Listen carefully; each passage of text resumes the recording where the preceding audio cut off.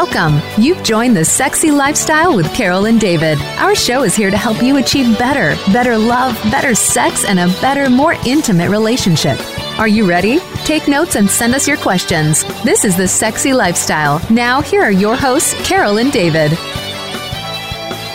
Hi, everyone. I'm Carol. And I'm David. Are you ready to spice up your sex life and live happy, healthy, and always horny? Well, you've come to the right place because that's what the Sexy Lifestyle is all about. And you know, David and I are passionate about making your sex life the best it can be. We sure are. And you know, we love talking about sex, sexuality, sexual pleasure, communication, consent, respect, and relationships. We're going to talk a lot about relationships today.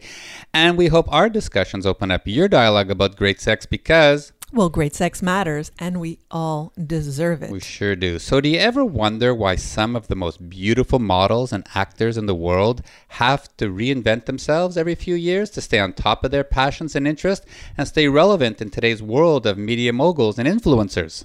On today's show, we're going to be talking with a love and relationship expert who started off as a Playboy model, author, actress, media personality, and is currently completing her master's degree in marriage and family therapy. We're going to have a blast sharing her stories and her trade secrets. And at the end of the show, we're going to talk a little bit about some softcore porn that she did. So stay tuned. This is one of those shows you want to be here right to the end.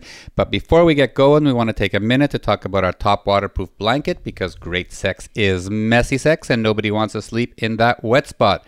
So if you're fed up with having to change your sheets every time you have sex, then you need one of our top waterproof blankets. It's 100% waterproof and leak-proof, and it guarantees to keep your bed and mattress dry no matter how wet it gets. From messy massage oils or silicone lubes to all sorts of sexy wetness, you just throw it in the washer and dryer, and it comes out looking like brand new. And you don't have to leave your house to get one. Simply and safely go to Amazon and order yours today. Search Top Waterproof Blanket. That's T-O-P, waterproof blanket. Great sex starts now. It sure does, and so does today's show. This is The Sexy Lifestyle. We are Carol and David, and holy moly, we have an amazing guest for you today. Erika Jordan is a love and relationship expert, author, media personality, and a leader in the field of digital romance and online dating. What about the time she did on Playboy TV? Oh, she's going to tell us all about that. We're going to get into that as well. Erika, thanks so much for taking time out of your busy day direct from California, and welcome. Well, thank you for having me. We are so excited to be starting our conversations all about sex and all the things that you've done. We're talking about sex. We will be, yes, and all the things that you've done in your career and the journey, the long journey you've had. But let's start a little bit about what's happening with you today. Tell us a little bit how COVID-19 has changed your world in 2020. I think more so for my son than for me because there's no daycare, there's no mommy and me classes or gymboree or anything. It's just the park every day.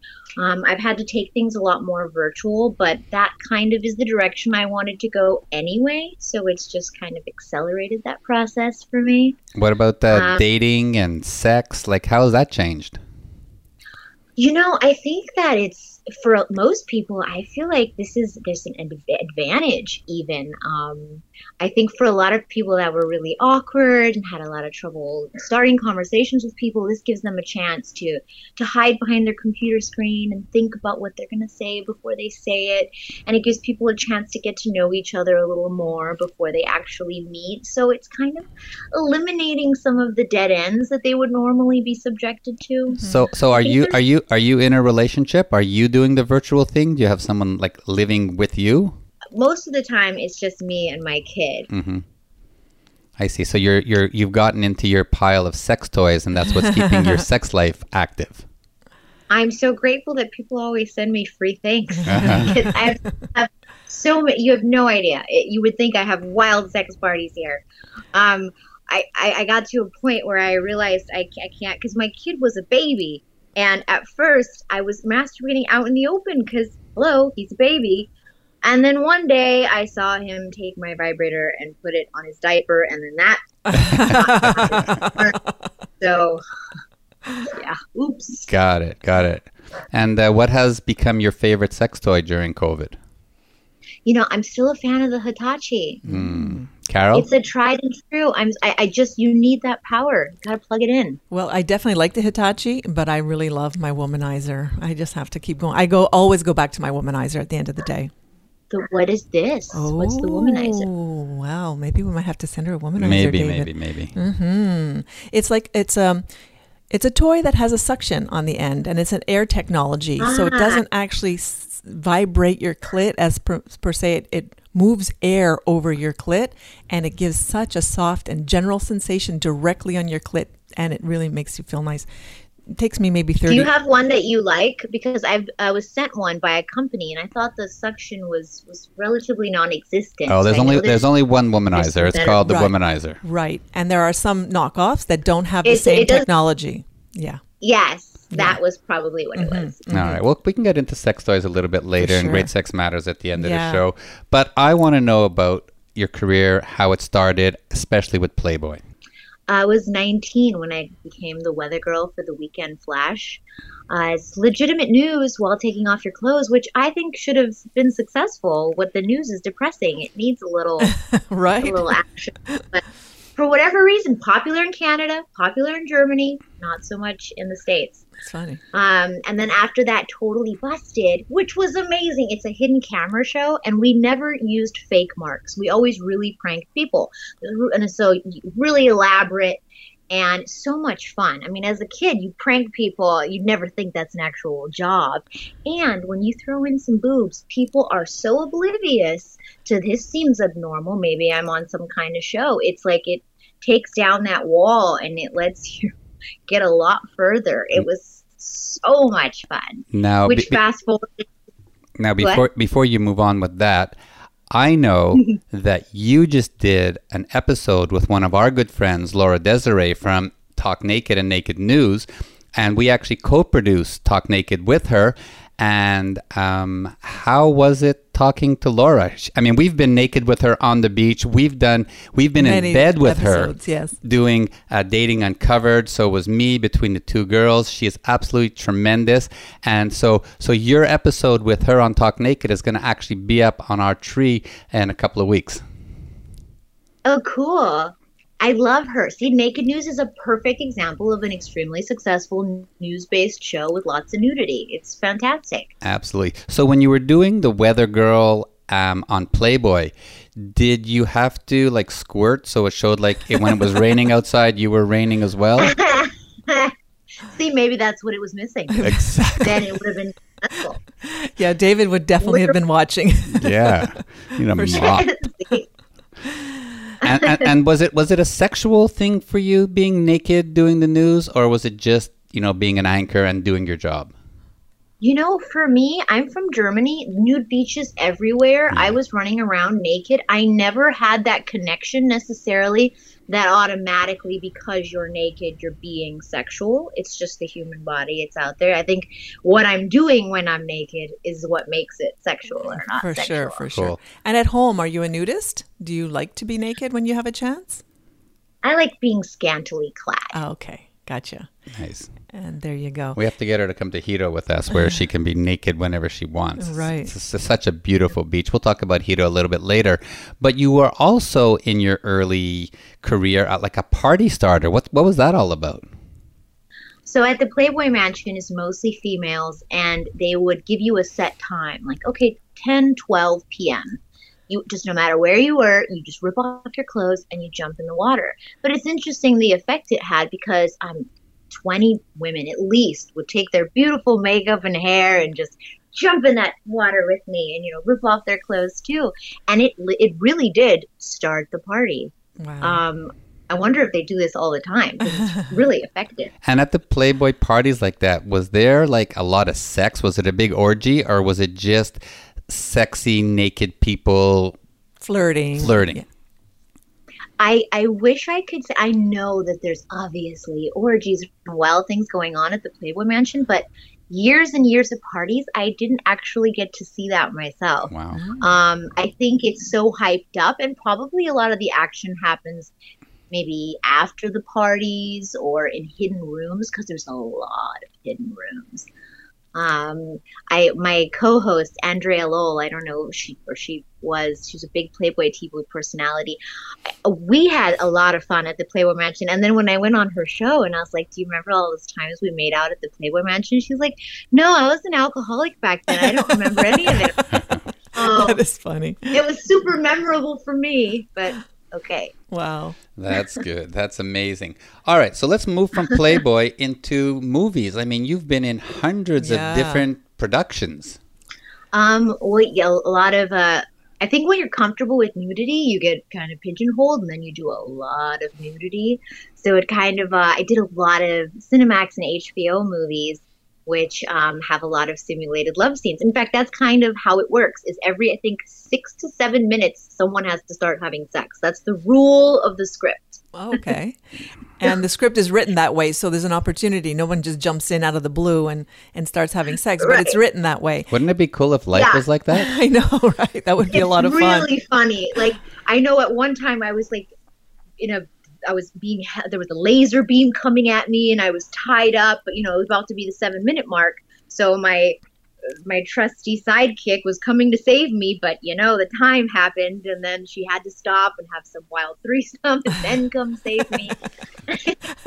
That's really fun. And these are the kind of things that are still aired today. Can people still find these kind of productions? Not as much. I mean, I know they're on Amazon Prime and places like that, but HBO and Cinemax has decided to go more conservative, more action, less sex. Mm-hmm. Wow, things do change over the time. And that's one of the reasons why you do have to reinvent yourself all the time. And that's kind of where you moved on to the next thing that got your interest or your passion. And what was one of the favorite things that you did, though, remembering back in those days? Was there something so special that you'll never forget? So much of it was special. I mean, Playboy really changed my life. It was like a second home for me at the time. And it really just spoiled me rotten because, I mean, they treated me so well back then. I think they went bankrupt towards the end of my time with Playboy. So I got to ride that last final wave. And there was just so much about it that was great. I couldn't even pick a specific moment. Now, the Playboy Mansion still exists, though, right? No. No, it was closed? purchased by the guy that owns Twinkies, I think, or his dad owned Twinkies. Did they sell it again after that? And then they renovated it. I wonder how much they renovated it. That's true. I remember that happening now. A long time ago, I took a tour of LA, and that was one of the stops that all the tourists take, is they have to stop in front of the gates there. So you kind of can just peer in a little bit. You can't really see anything, but you know that's what's happening behind those doors and behind those gates. Kind of fun. Hugh Hefner was a legend, but a lot of it was timing. If he had done what he was doing then now, no one would have cared. That's right. Yep. Mm-hmm. It's not taboo today, but it was back then. Mm-hmm. Yes. And in your repertoire, you also became a trainer and a personal health coach. When and how did that fit into all of your movies and being sexuality? And being in the sexual industry? That was really a selfish thing more than anything. I wanted to really understand what I was doing at the gym and with my body. So I thought, why not really embrace it and go into it and then teach others? I was a trainer at Equinox for a while. But then as I transitioned into love coaching, I really felt like so much of it is fitness and health. So many people are, really out of shape, really unhealthy, and they want to meet a supermodel, and they think that if they just learn how to talk to her, and it's unfair to expect your partner to take really good care of themselves, but you don't. So there's definitely a connect, and sex. I mean, how much better is sex when you're eating right and working out and blood flow? Mm-hmm. So you must love our tagline, which is happy, healthy, and horny.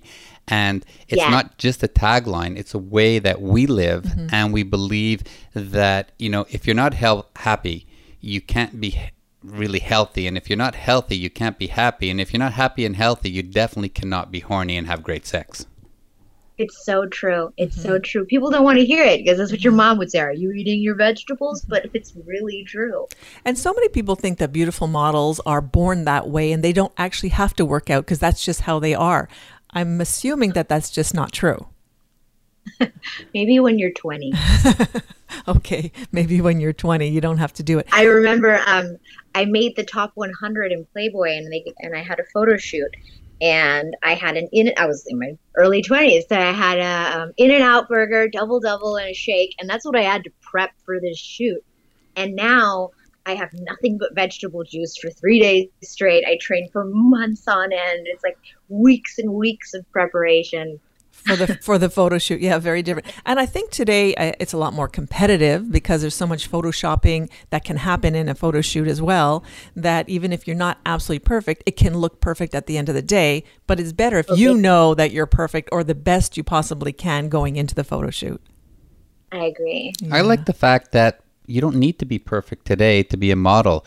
There's a lot less judging, and it's okay to be who you are. There's so many of the superstar models and celebrities out there that are going without makeup and without their fancy clothes and just saying, accept me for who I am. Are you seeing that also, Erika?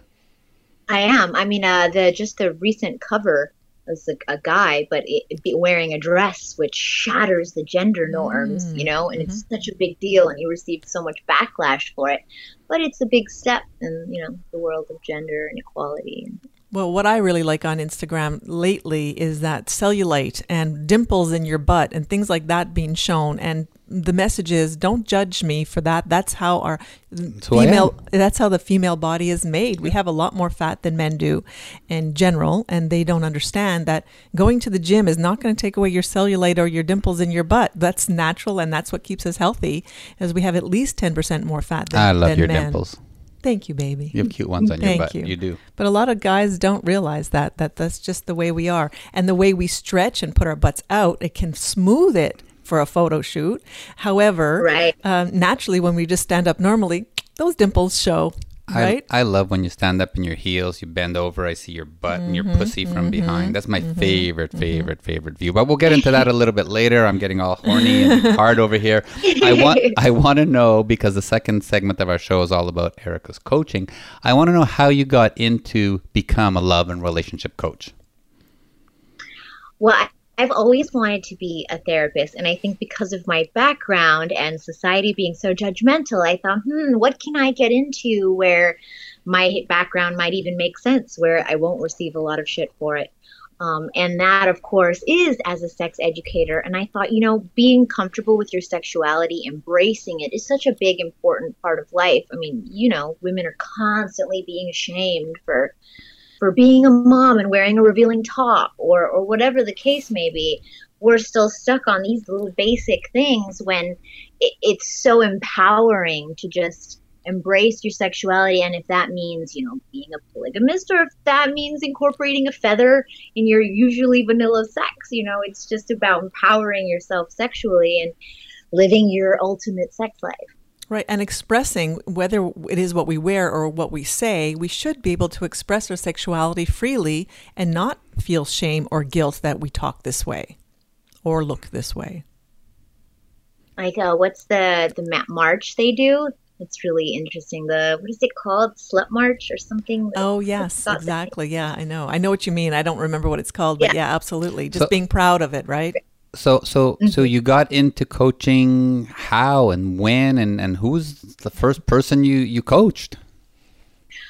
Ooh, first person. Well, actually, I was doing a talk show and I was hosting it, and the person who was one of the sponsors was sexsearch.com. Yeah. And they told me, look, this is our sponsor, mention them constantly. And I thought, well, that's easy for me because online dating is my preferred method of dating. So every time I saw an opportunity to, have you tried online dating? Sexsearch.com. And the company liked me so much, they hired me to answer sex and dating questions for their members. And at first I had to research and really properly answer everybody. And I got really hooked because I got those messages like, I tried that thing and I'm so excited and so proud of myself. I met this girl and I wouldn't have done it without you. And I felt like a little superhero.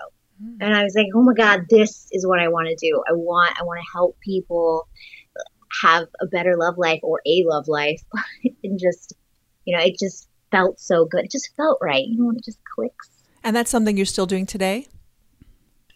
Yes. I mean, I want, as I'm getting my degree, which takes forever, I wanted to be able to coach in the field. I'm not working for Sex Search anymore. That was about 5 years.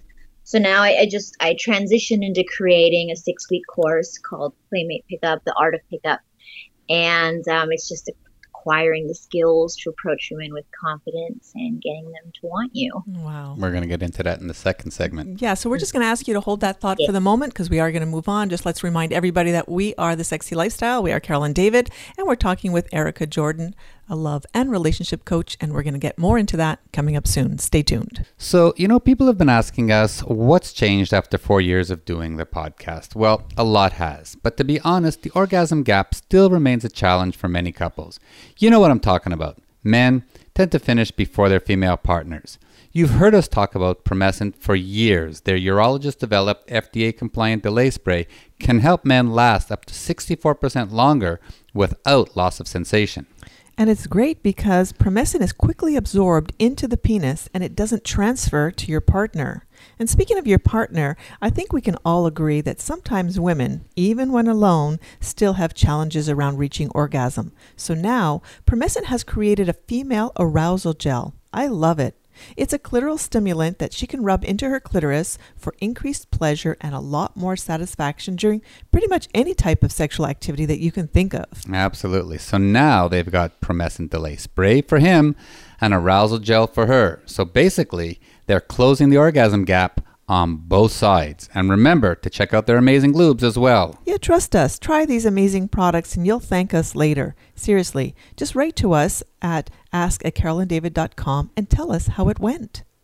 So try Promescent today. Just go to the website www.promescent.com. That's PROMESCENT.com. Yeah, and now, and especially for a limited time, if you enter Sexy Lifestyle 15, you'll get 15% off every order. And remember, tell your friends too. That's Sexy Lifestyle 15 for 15% off. Okay, we're back, and before we get into continuing with Erika Jordan, we want to take a minute to remind you about our new partnership with altplayground.net. That's altplayground.net. Yeah, if you're looking for a sexy, erotic, open-minded online community to find compatible people and events in your area, you should join altplayground.net. It's a lifestyle site that's expanding to include lots of amazing lifestyle resources that will connect you with other like-minded folks like us. Absolutely, like us. Alrighty, we're Carol and David. This is The Sexy Lifestyle, and now we're going to get back to talking with love and relationship coach Erika Jordan. So Erika, we know you have your courses, your online courses, and we talked about it just earlier. We mentioned it, The Art of Pickup, which is designed to help men acquire the skills to approach women with confidence and leave them wanting more.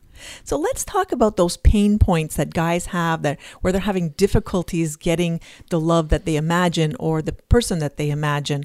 What are those five main pain points that you cover in your course? Well, I definitely cover multiple points per week. And I think it depends on the person, which is why I really recommend personalized guidance, because I think every person is different.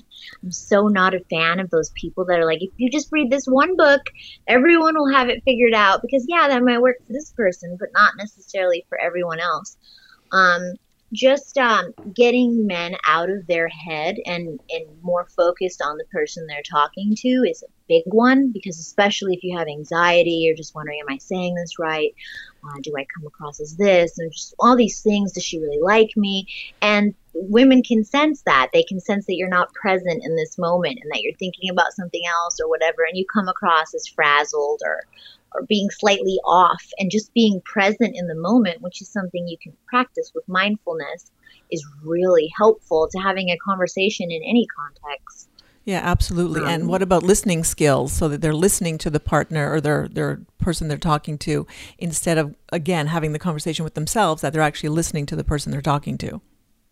Yes, or coming up with fine points of what to say next. I think it's very human to want to interject something interesting. So they're talking, you're thinking of something interesting to say, you're trying to get there, and then you vomit it out, but you've denied yourself this opportunity to really connect with this person because they said something that, you could have said something that's more on that level. And women, especially, I think everybody feel a connection with someone when you're really listening to them, and you can just take little mental notes. I always tell my clients to actually take little notes here and there so that, later on, like maybe you're talking to the same girl a week later and you could be like, so, how did Fifi like the new cat food you gave her? And just this little, wow, she remembers that I gave my cat new cat food. It really gets me. Wow, it really that's cool. People. Now, I was reading some of your blogs, and you make some really, really good points about how to communicate and how to talk, and the standard things that guys do in terms of asking questions that are just mundane and boring, and you're not really getting the person motivated. A question like, so how was your week? Versus asking a question, so what do you think about that person who climbed Mount Rushmore? Talk a little bit about those important questions to keep the conversation exciting. Questions that don't have yes or no answers. Particularly, you can slightly lead that person to a topic that maybe you know a lot about, just subtly head in that direction so that you can connect on some kind of passion or hobby or whatever it is. I think it's another one of those examples where there's not like these specific questions are the best. I think based on how that person is reacting to you, you ask a question that requires some type of actual in-depth response, and you see, is she getting animated? Did she start using her hands? Is she, leaning in? And if that's the response you're getting, yes, ask more of those questions, which kind of goes back to getting out of your head and watching these, because a woman is giving you this steady stream of information, even when she's not speaking. And if you just tune into it, sky's the limit. And is it okay to talk about sex and your sexual likes? I think that's the same kind of thing. If you start talking to someone about sex and they're leaning in and they're excited, bingo. And if they start to get uncomfortable and fidget and put their arms around each other, you abort the emotion and talk about something else. So Carol and I always, and not to get too caught up in right. So Carol and I always, we've been together in a couple for many, many years, and our listeners know that Carol's ex-husband is married to my ex-wife. Really? Yeah. Yes. That is so interesting. Right. And it was before we got into swinging and stuff. Our marriages were on their way out. And if you haven't listened to the story, just go back and episode 1, episode 10, episode 20. We've told the story many, many times.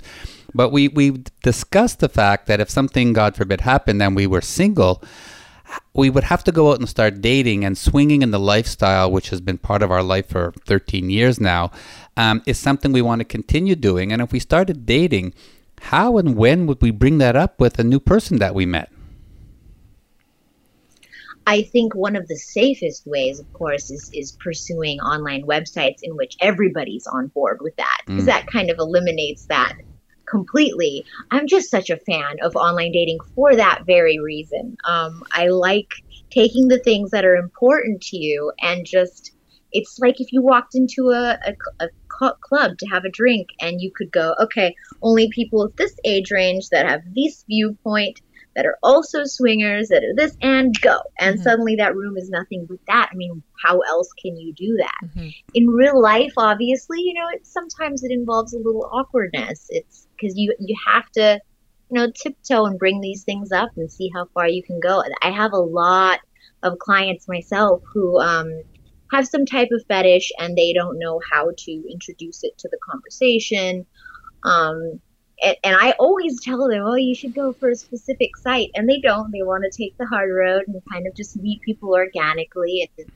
And it's going to be a little bit of trial and error. But, I mean, it is in any context, even if it's something as simple as wanting kids or, liking to travel or being afraid of airplanes. I mean, these are just things that come up in conversations. And what are some don'ts? Conversations that you don't want to talk about things, at least on the first or second date. Oh, first or second date. I had a guy on a first date who read me the Bible, which I thought or no.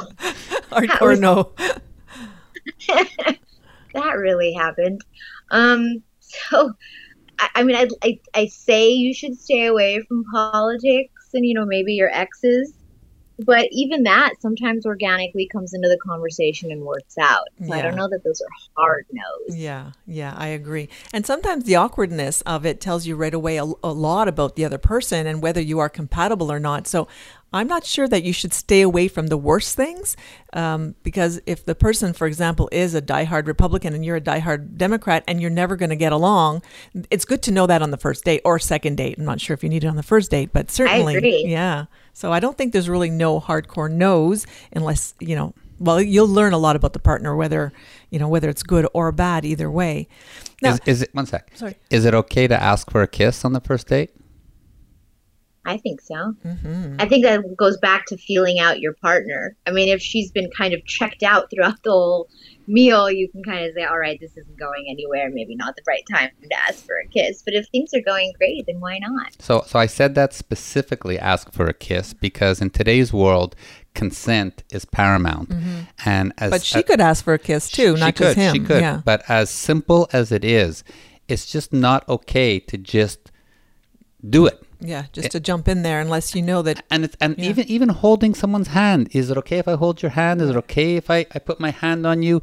Because everybody is, I believe, a little bit too on the far side of I can't, or and being careful. And being careful.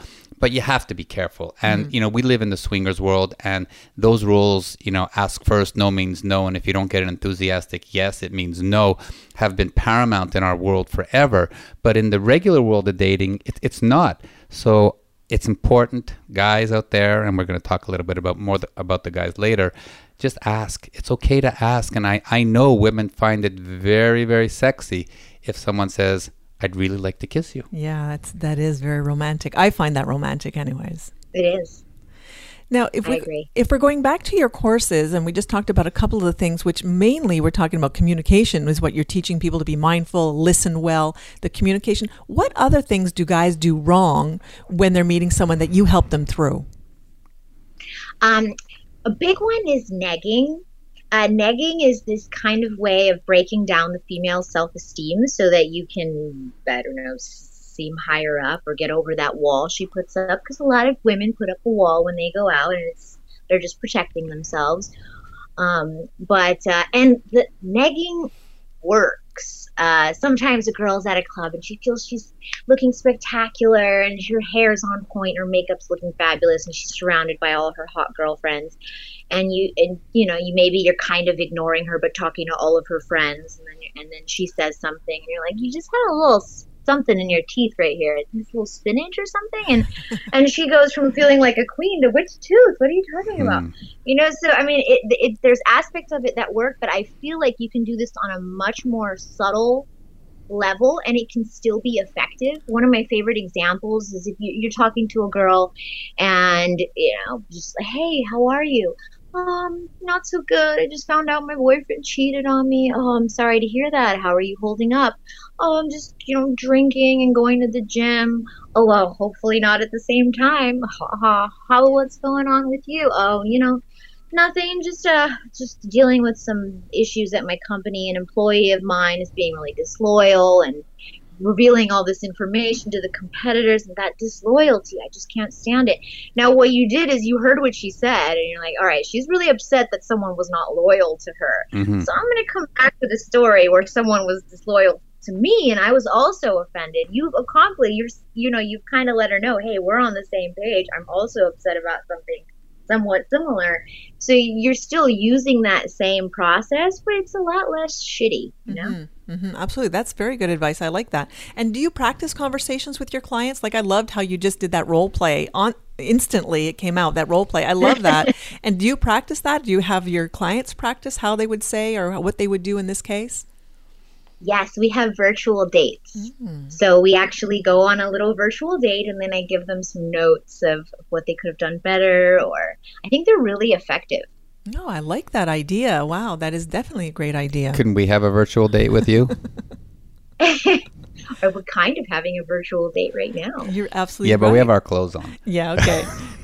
You know where David's brain is, right? David's brain is always in the gutter. That's just the way it goes. I don't think it's the gutter. I think it's something that would definitely spice up our sex life. Absolutely, of course. Sex always spices up your sex life, David. Our sex life. Okay, good. Now, I know we touched on this earlier when we just started talking about COVID, and you said something very important, that COVID actually, because of all this virtual and the new norm of meeting people, gives a little bit of an advantage over those who are afraid to talk to women. Go on a little bit more about that. Yeah, well, a lot of people haven't tried online dating for various reasons, and now it's pretty much mandatory if you want to meet new people. Where else are you going to go? I'm in Los Angeles. We are completely locked down. So not only do you have the advantage of hiding behind your screen and thinking about what you're going to say before you say it, but now you have so many more options. And when you go on like Match.com, I mean, how many members do they have now? Millions and millions. I think it's like 60 million or something obnoxious. Worldwide, you can meet anybody, anywhere right now. And as sad as it is to say, it is a little bit of a numbers game. So it's really important to, if you're really trying to meet someone, you should send out 3 emails a day.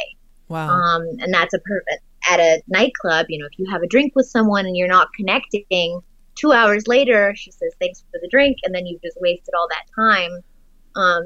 I definitely want them to stay away from the copy paste messages, though. There's a lot of copy paste messages. They do like a thoughtful message and then they send it to 1,000 different women and everyone can smell a copy paste. Or just the standard, hey, sup. There's just so many of those. I mean, I look at when I use online dating, it's 90% sup. And it's interesting that you bring up the copy and paste, but the software out there knows when you're copying and pasting things over 5, 10, 15 times, and a lot of them don't let those messages go through, so it's just work done for nothing. And if you really find someone that you like, why not personalize it? Why are you just copying and pasting? In the end, you're just going to end up with someone who you're probably not interested in because you just sent it to 100 people because you could. Right. And not to mention, even if she didn't answer you that first time, don't completely write it off. Maybe she's busy with something. Maybe she didn't see your message. There's nothing wrong with sending out another message a couple months later. It doesn't have to be a dead end. And I mean, the first step is actually matching up with someone and then having a conversation online. When the second step is actually now making a date, so you can, where normally before COVID, you might go for a cup of coffee. What is the second step on virtual dating? I think that you can still meet somebody even now. I know where I am now, COVID tests are so accessible. I get them drive-through style.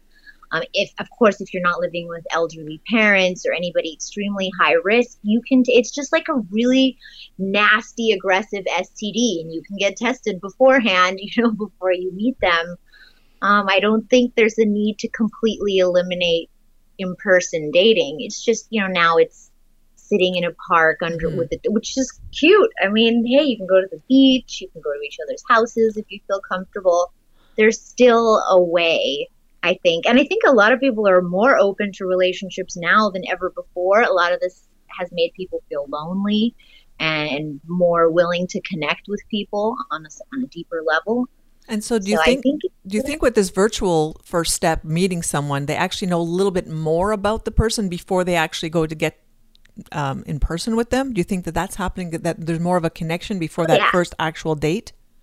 Yeah, and I think that's great. I mean, I know I was serial dating for years, and it would have been nice to eliminate the ones that prior to the appetizer, I've already realized I don't want to have any conversations with this person. I think that really, because before it's like, you're hot, I'm hot, let's meet. And then you meet and have a horrible time. Mm-hmm. I think it's better to have a little bit of a conversation and really ask some important questions and see if you're textually compatible. So I guess that leads to making sure that your profile, your online profile is, I guess, first of all, honest and accurate, and it does describe what you're looking for in a nice positive way. Do you also train on how to fill your profile in properly? Oh God, yes. That there's such a need for that. The average online profile is painfully sad. Either it's just a sentence or there's just absolutely no effort put into it. There's just spelling errors left and right. It doesn't make much sense. Or it's a rant of all the things you hate about people. Those are very, very common.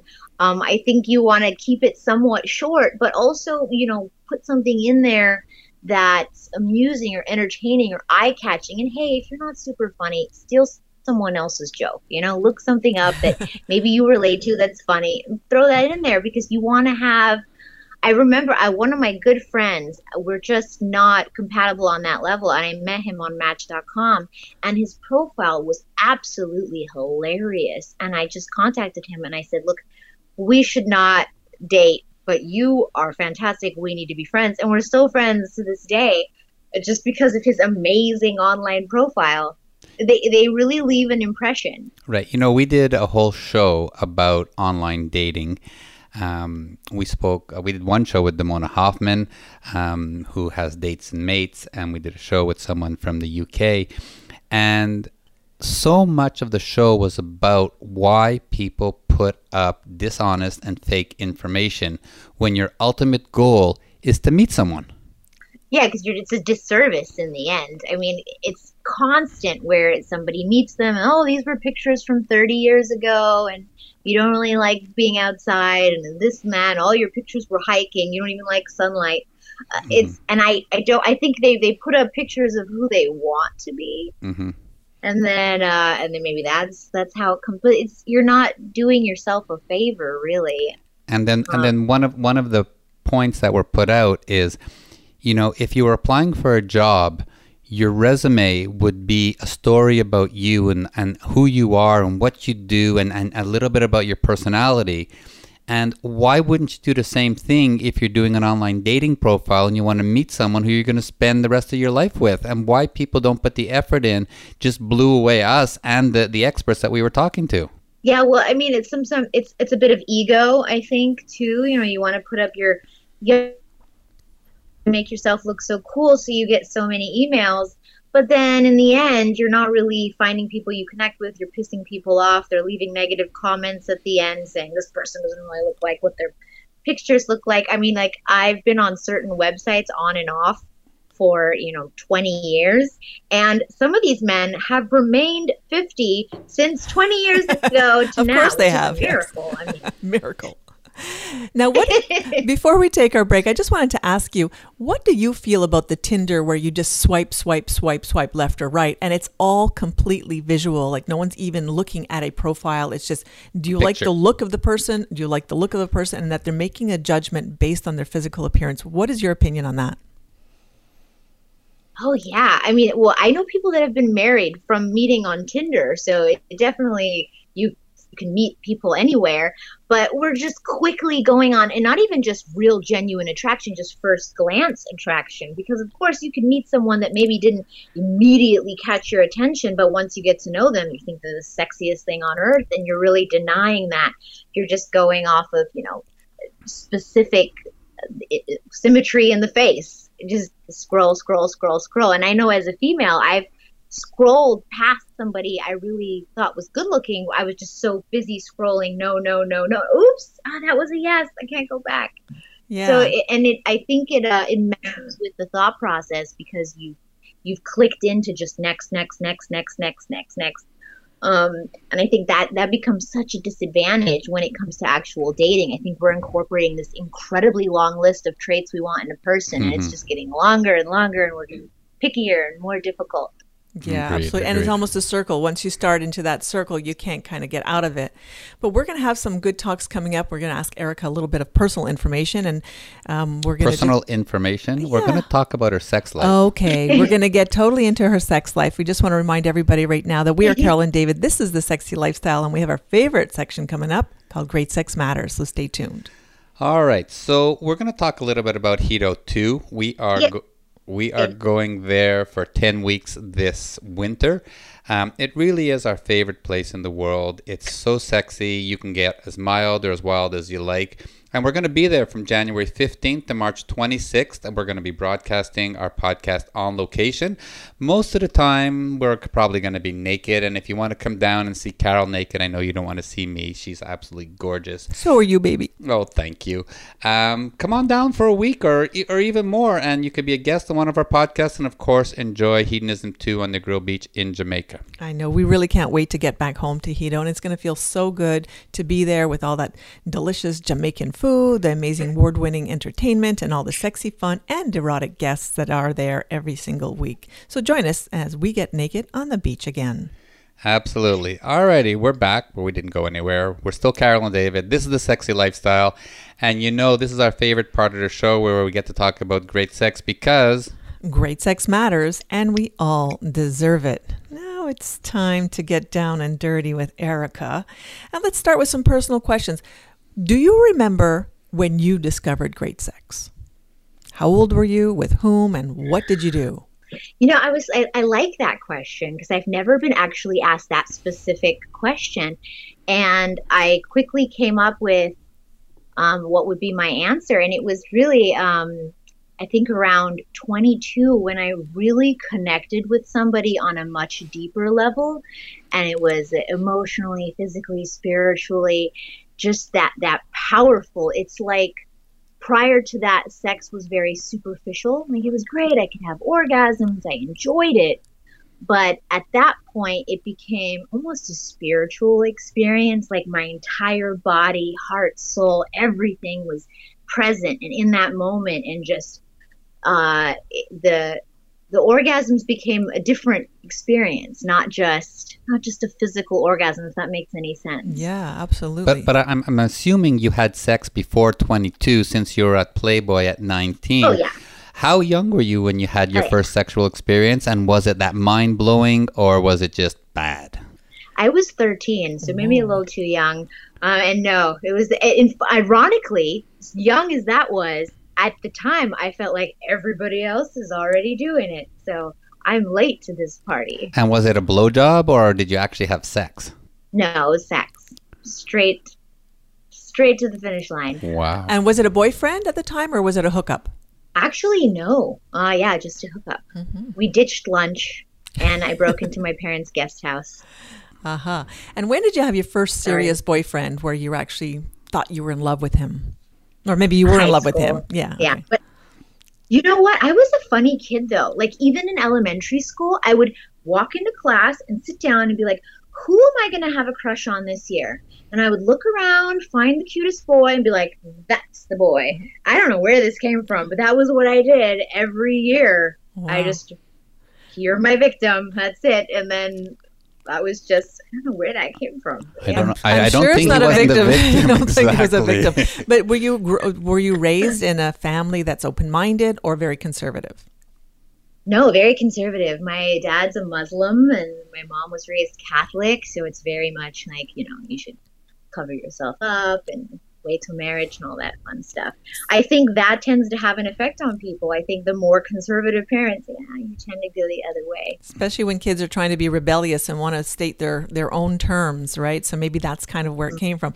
Plus, I'm sure, as a beautiful person as you are, people were attracted to you and you liked maybe the attention. And so you wanted to have that boy chase after you or you chase after him. Yes, absolutely. That's the problem, I think, too. I didn't have the best upbringing. And I think when you're neglected at home, you tend to maybe be a hypersexual and kind of try harder to get that attention. That's what kind of helped me a lot as an adult, is transitioning from having sex because I'm seeking attention to having sex because it's empowering, because I want to connect with this person. So that was the moment that sex became, a whole other ballgame. Right, Did you feel like that too? Because you started having sex very young as well. Did you feel that it was similar to what Erika was saying? Well, I always assumed that I was attracted to guys. I always had a boyfriend, even if he dumped me and then the next day I would have a new boyfriend. It was always the case. But I grew up without a father. My dad died at a very young age. And so I just assumed that I had daddy issues and I needed to have a man around me, a boy, a male around me. And so I kind of just went with it. I just said, oh, that's how I am because I didn't have a dad. So I'm always going to have a boyfriend. And so I just did. To this day, I don't think I was single for very long at all, ever. Now, Erika, when you were growing up, did you have a guy around, or did you masturbate at a young age as well? I did masturbate at a young age, but it was very phone sex related. It was always definitely about a boy. I remember the first thing I ever used was a mascara wand, not with the closed, but I mean, it was the only phallic object I could find. Yeah, I remember there was that deodorant, band deodorant that was shaped exactly like a penis, and it always reminded me of something. And that was the first thing that I used as a dildo, is the roll-on, band roll-on that many years ago. They stopped selling it probably because that was being used for that. Oh my goodness! Little did they know. I know. Right? Going the wrong way here. All right, let's move on. I want to hear about Erika, who was the queen of late night TV and the softcore porn, and what was all that about, and how did it change you as a person in terms of learning about your sexuality? I don't think I necessarily had a sexual awakening from softcore. I think at the time, because I'm really comfortable being naked, so I didn't really think of it as a big deal. And the guy's wearing a sock and the girl's wearing a Band-Aid, so it doesn't feel... I mean, I've actually had some real orgasms during a love scene simply because it's just rubbing on something and the motions are there.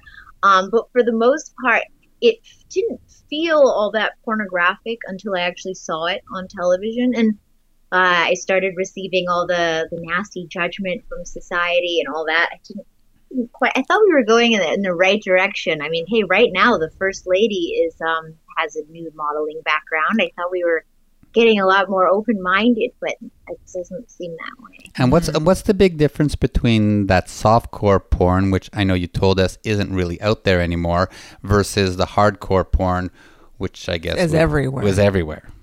Yeah, well, I mean, the guy's wearing a sock over his, so you don't even see his genitals. And the girl's wearing a Band-Aid. There's an actual person there that puts her face in your vagina and is like, let me see if your anus and your vagina are fully covered. So, it's like Barbie's kind of doing it. Oh, right. Okay. But why do they have to have that covered? Is it just because it's on this type of media platform that you're not allowed showing those things? They may have a thing about not showing genitals, but also lawsuits, because in porn sets, they're getting tested every 2 weeks, and in softcore, that's not happening. So you obviously can't risk any bodily fluids being exchanged and then being sued because somebody got something on your set. So even if you were doing a bisexual girl-girl scene, both of you, you don't lick each other's pussies, you don't, no fingers, no nothing, it's just kissing. It's titties and kissing and rubbing up against each other, basically that kind of stuff. Well, that's still cool.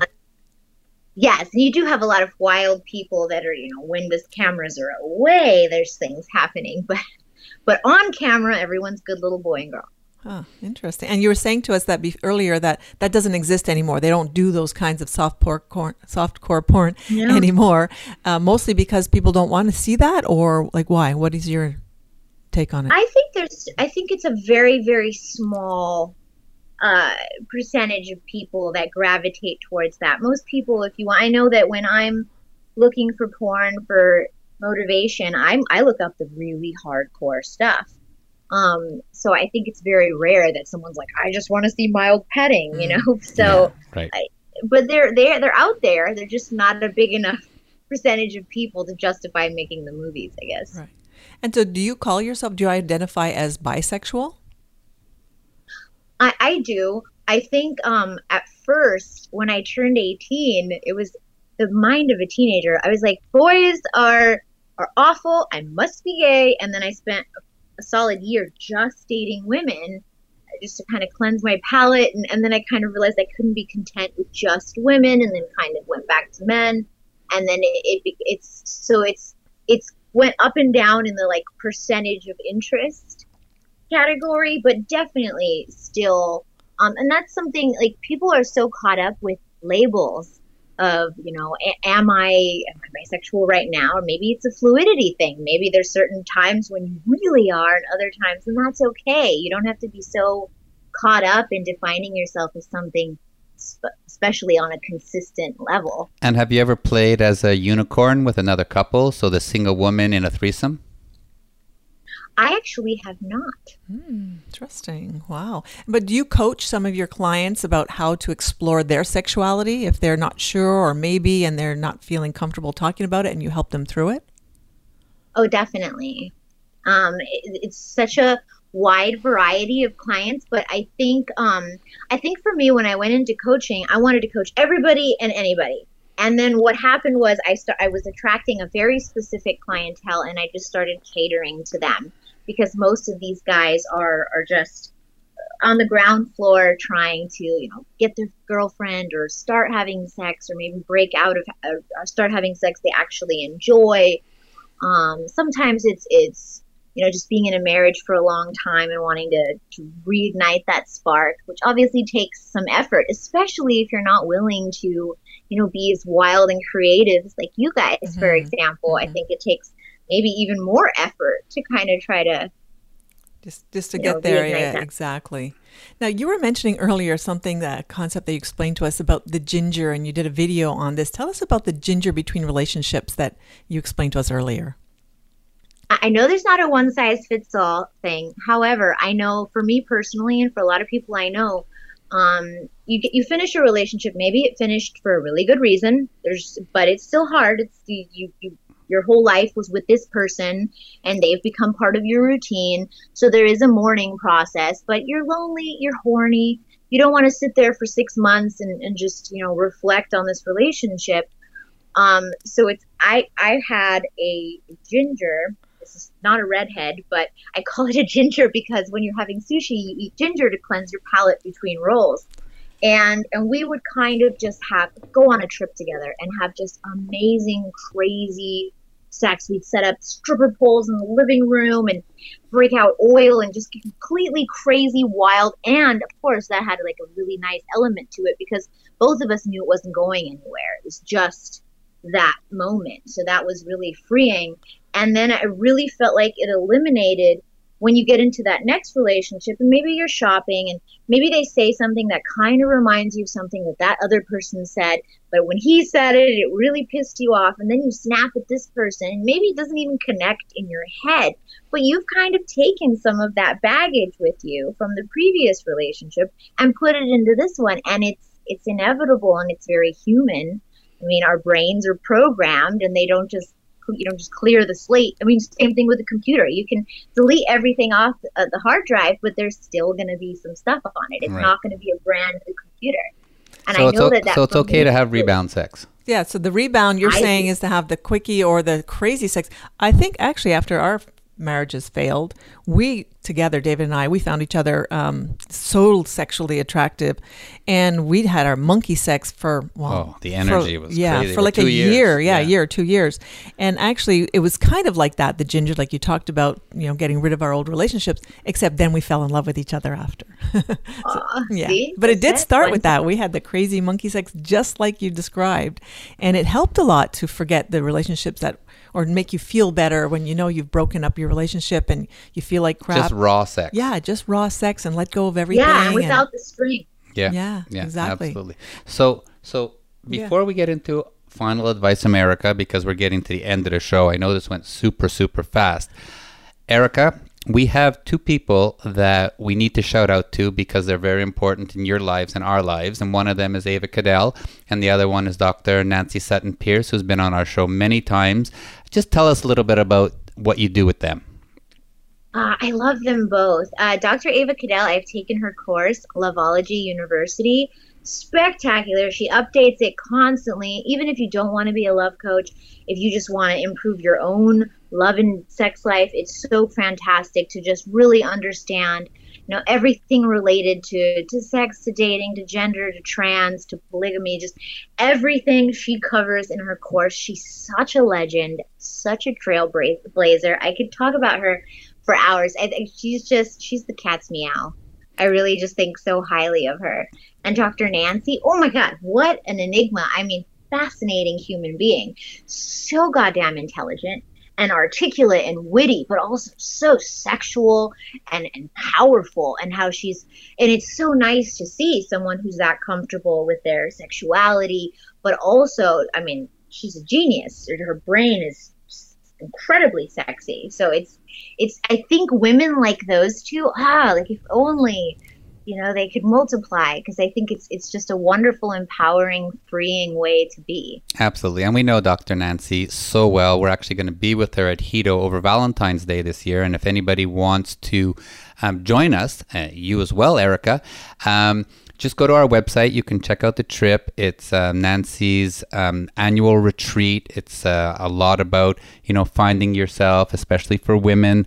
There's naked yoga, there's workshops, and you're right. She's absolutely a unique human being, and she really gets down to the couples and how to strengthen and make your relationships last longer. She's awesome. Absolutely. So, Erika, it's down to the final advice here. If you could help us out, what would you say would be the top 2 things that guys need to know to help them create a successful relationship?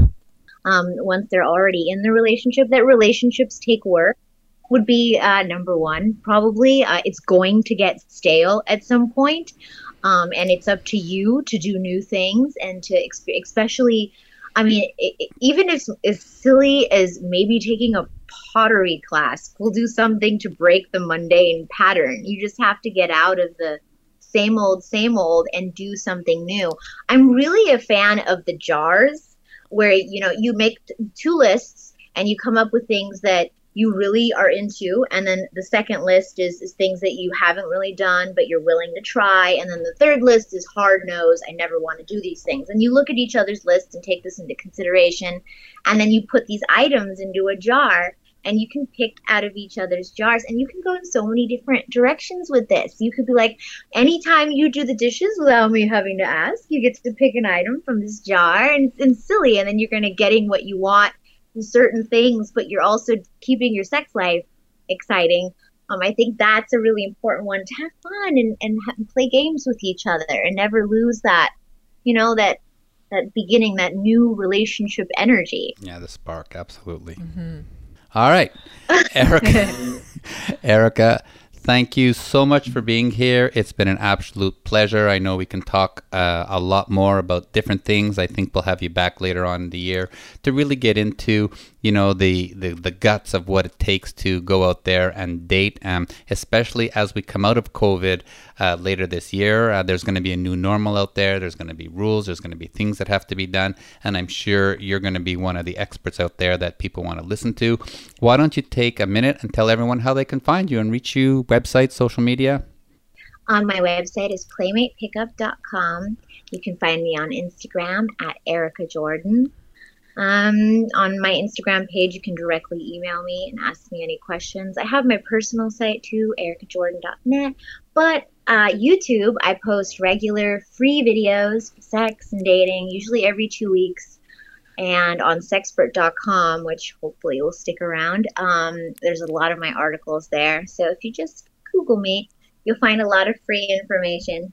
Excellent. And if you miss any of that information, of course, you can go to our website, thesexylifestyle.com, where every one of our guests will have their own guest page, including Erika, and you can even contact her directly on our website. So check it out. Absolutely. And we're learning more and more every week from all our Sexpert guests like Erika, and we hope you do too. If you have any questions at all, you can always send us an email at ask@carolanddavid.com. And please remember, stay safe, stay healthy, and follow all the suggested protocols issued by your local health authorities. Wash your hands, avoid touching your face, practice social distancing, and of course, please wear a mask when you're outside and around other people. Absolutely, and wear a mask.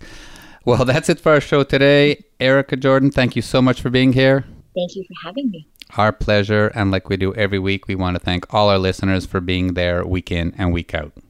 And join us again next time for another hour of The Sexy Lifestyle, talking about sex, sexuality, and all the fun ways to spice up your sex life and live happy, healthy, and always horny. Alrighty, that's it for our show today. Remember, stay safe and, of course, stay sexy. Sending you all lots of love and, of course, great sex. Until next time.